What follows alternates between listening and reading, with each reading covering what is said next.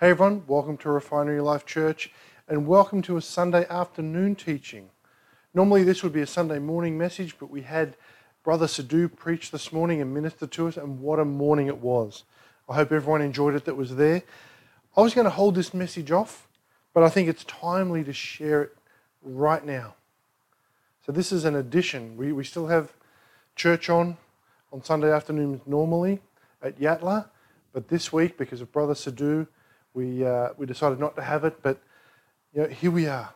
And if you missed this morning and you're looking for a new church, and you're looking for a church where the power of God moves, where there's prophecy, where it's an apostolic church, why don't you come and join us? We meet at 9:30 on Sundays at 23 T.E. Peters Drive at Broadbeach, and we'd love to see you there. We're friendly, we preach the Word of God, we move in the Spirit. What more could you want when you're looking for a church? And join me now in the Lord's Prayer. I like to pray the Lord's Prayer every time we meet, because when the disciples said to Jesus, "Teach us how to pray," this was his response. He said, "Say, Our Father in heaven, hallowed be your name. Your kingdom come, your will be done on earth as it is in heaven. Give us this day our daily bread, and forgive us our debts as we forgive our debtors. And do not lead us into temptation, but deliver us from the evil one. For yours is the kingdom, and the power, and the glory forever. Amen."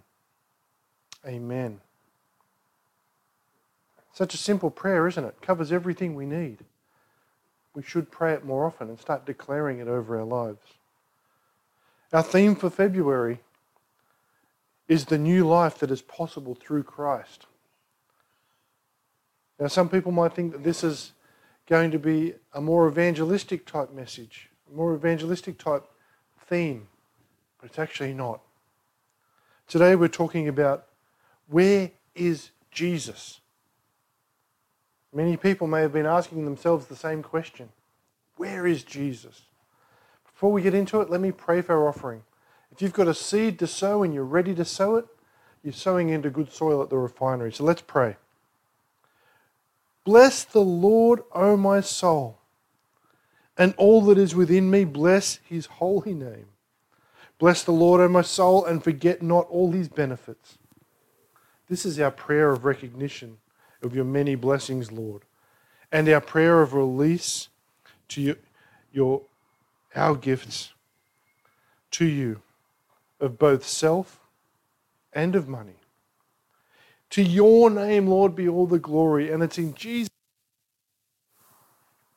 Amen. Amen. The text we're concentrating on this afternoon is Mark 16:19. Talks about Christ ascending to God's right hand. Let's read it together.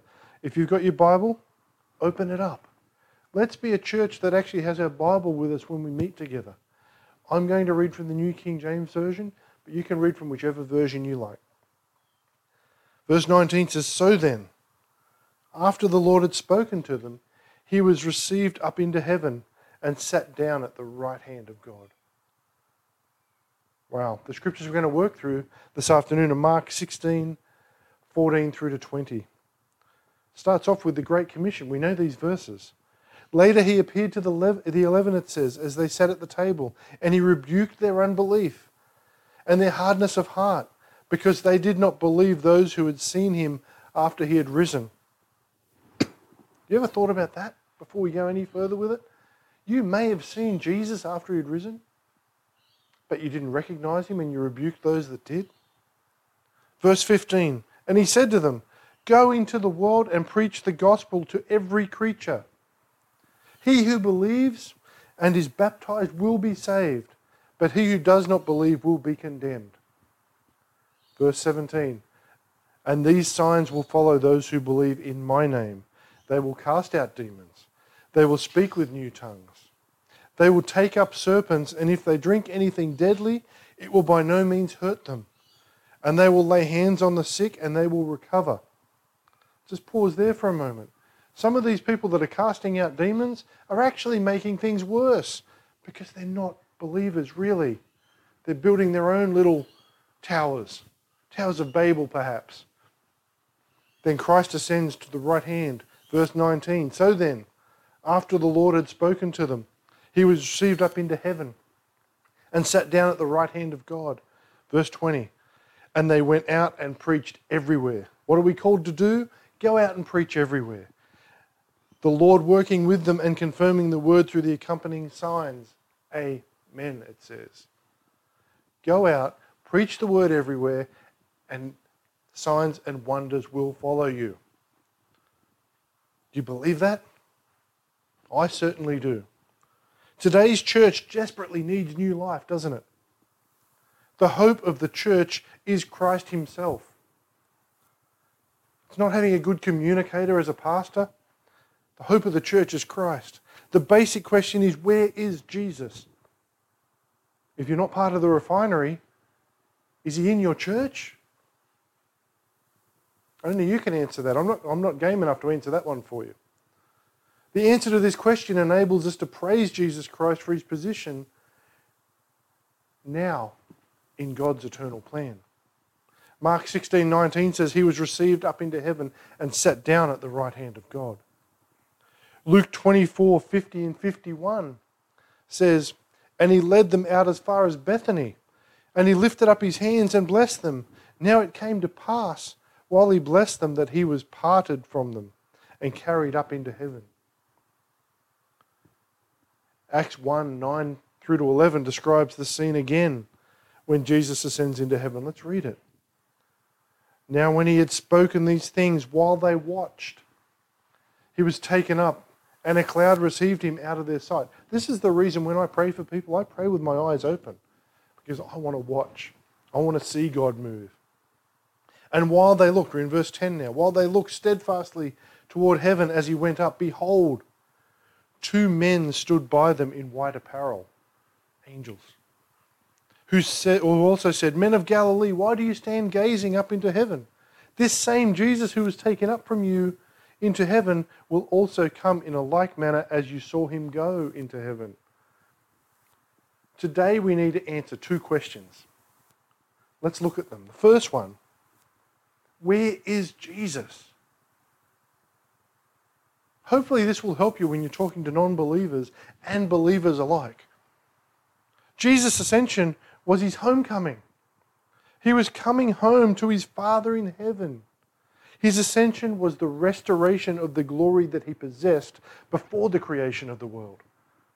As John 17:5 says, and now, O Father, glorify me together with yourself with the glory which I had with you before the world was.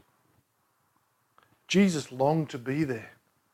In a parable, he compared himself to a landowner who had travelled to a far country and later returned to reward his servants. He talked about being lifted up. He talked about preparing a place for us. And then he announced, I go to my Father. Jesus is exalted to the Father's right hand. Mark 16:19 says that Jesus sat at the right hand of God. In Acts 2:33, Peter proclaimed that Jesus is by the right hand of God exalted. Where is Jesus? He's by the right hand of God right now. In Philippians 2:9-11, Paul concluded, wherefore God also has highly exalted him. These are powerful scriptures, people. However, Ephesians 1:19-23 even more fully describes where Jesus is and what it means. He is at the Father's right hand, far above all principality and power and might and dominion and every name that is named. He is above everything. This passage describes Jesus' victory. His work on earth is finished. He has done all that the Father had told him to do. He triumphed over Satan. He triumphed over sin, triumphed over the world, the flesh, and death. Jesus' position is at the right hand demonstrates his authority and his sovereignty. He is Lord of heaven and earth, the highest authority of all. Second question we need to answer this evening, this afternoon, this morning, wherever you're watching from, is what is Jesus doing? We've probably all asked that question, haven't we? What is Jesus doing? And the second question is, what kind of ministry is Jesus doing today? Jesus is drawing people. According to John 12:32, Jesus is drawing all people to himself. This is his saving ministry. He's not dragging people, but magnetically drawing them. You can't get anyone saved, but Jesus can. The Holy Spirit can. He draws them to himself. He is doing this right now in the world through his Spirit, through his love, through his word, and through his people. So if you're not loving people, and you're not preaching his word, how are people going to get saved? From heaven, he is drawing people on earth. Jesus is interceding for people. He stands between us and the Father. Romans 8:34 says this, who is he who condemns? It is Christ who died, and furthermore is also risen, who is even at the right hand of God, who also makes intercession for us. 1 John 2:1-2 teaches that Jesus Christ is our advocate, our heavenly lawyer, our counselor. I'm not talking about courts of heaven here. That is a whole nother doctrine that's not in the Bible. It's a man-made doctrine. But Jesus is our advocate. He is our heavenly lawyer. He is our counselor. He represents us before the Father. Satan accuses us to the Father, and the Father to us. But Jesus represents our case before the Father. The reason I'm using legal terms is because that's what we understand here in our fleshy, earthy minds. What hope and encouragement this is that Jesus is representing us. Jesus is directing the church. That's what else he's doing. He's directing the church. He only works through his church. Ephesians 1:22 and 23 indicates that God, and he put all things under his feet and gave him to be the head over all things to the church, which is his body, the fullness of him who fills all in all. Jesus is the head of the body. As the head leads the body, so Christ leads the church. So if you're one of those people who like to bash the church, you're bashing Jesus. He's the head of the church. He's directing the ministry of the church. And he's doing two things for the church. Firstly, he's pouring out the gift of the Holy Spirit. Second, Jesus is imparting spiritual gifts to believers in the church. We are empowered by the Spirit. Let me just go back there a moment. He's pouring out the spiritual gifts to the believers. But let me ask you this question. If you want those gifts, are you willing to pay the price? Have you weighed the cost of what those gifts are and what you'll be expected to use them for and where you're expected to use them? We are empowered by the Spirit to exercise our spiritual gifts in relation to other members of the church, all under Christ's direction. Jesus is building his church. Jesus said in Matthew 16:18, I will build my church. He said it, therefore he will do it. Acts 2:47 describes saved people being added to the church daily, doesn't it? Saved people added to the church, not the world coming in to be saved, describes saved people being added. And Acts 6:7 reveals that the Lord is not satisfied with just adding to his church. He wants to multiply it. That is his desire for the church today, to be multiplied. Another thing Jesus is doing right now is he's preparing believers. He's doing something in heaven. John 14:2 says that he's preparing a place for us, a heavenly home. When our home is ready, he will come and call us to heaven. In fact, he will come and escort us to heaven. Jesus is sharing his power with us. His desire for us is expressed in John 17:24, where it says, Father, I desire that they also whom you gave me may be with me where I am, that they may behold my glory which you have given me, for you loved me before the foundation of the world. He's calling us back to himself, people. The reality of this desire is expressed in Ephesians 2, 5 and 6, where we are seated with him in heaven, and in Romans 8, 28 to 30, where we are glorified in his likeness. Are we getting excited about this, church? We certainly should be. In Ephesians 1, 19, 22, not only does Jesus have authority, but we are also given authority. His victory is our victory. As he is, so are we in this world. All that Jesus has, we share with him. All that he does, we do with him. His new position and ministry in heaven are our new position and ministry on earth. We are seated at the right hand of God, people. Third thing we got this evening is the crown of righteousness. It's the crown earned by believers who eagerly anticipate that second coming of Christ. In that light, Paul could say in 2 Timothy 4 and 7, I have fought the good fight, I have finished the race, I have kept the faith. In the realm of spiritual warfare, Paul won the battle.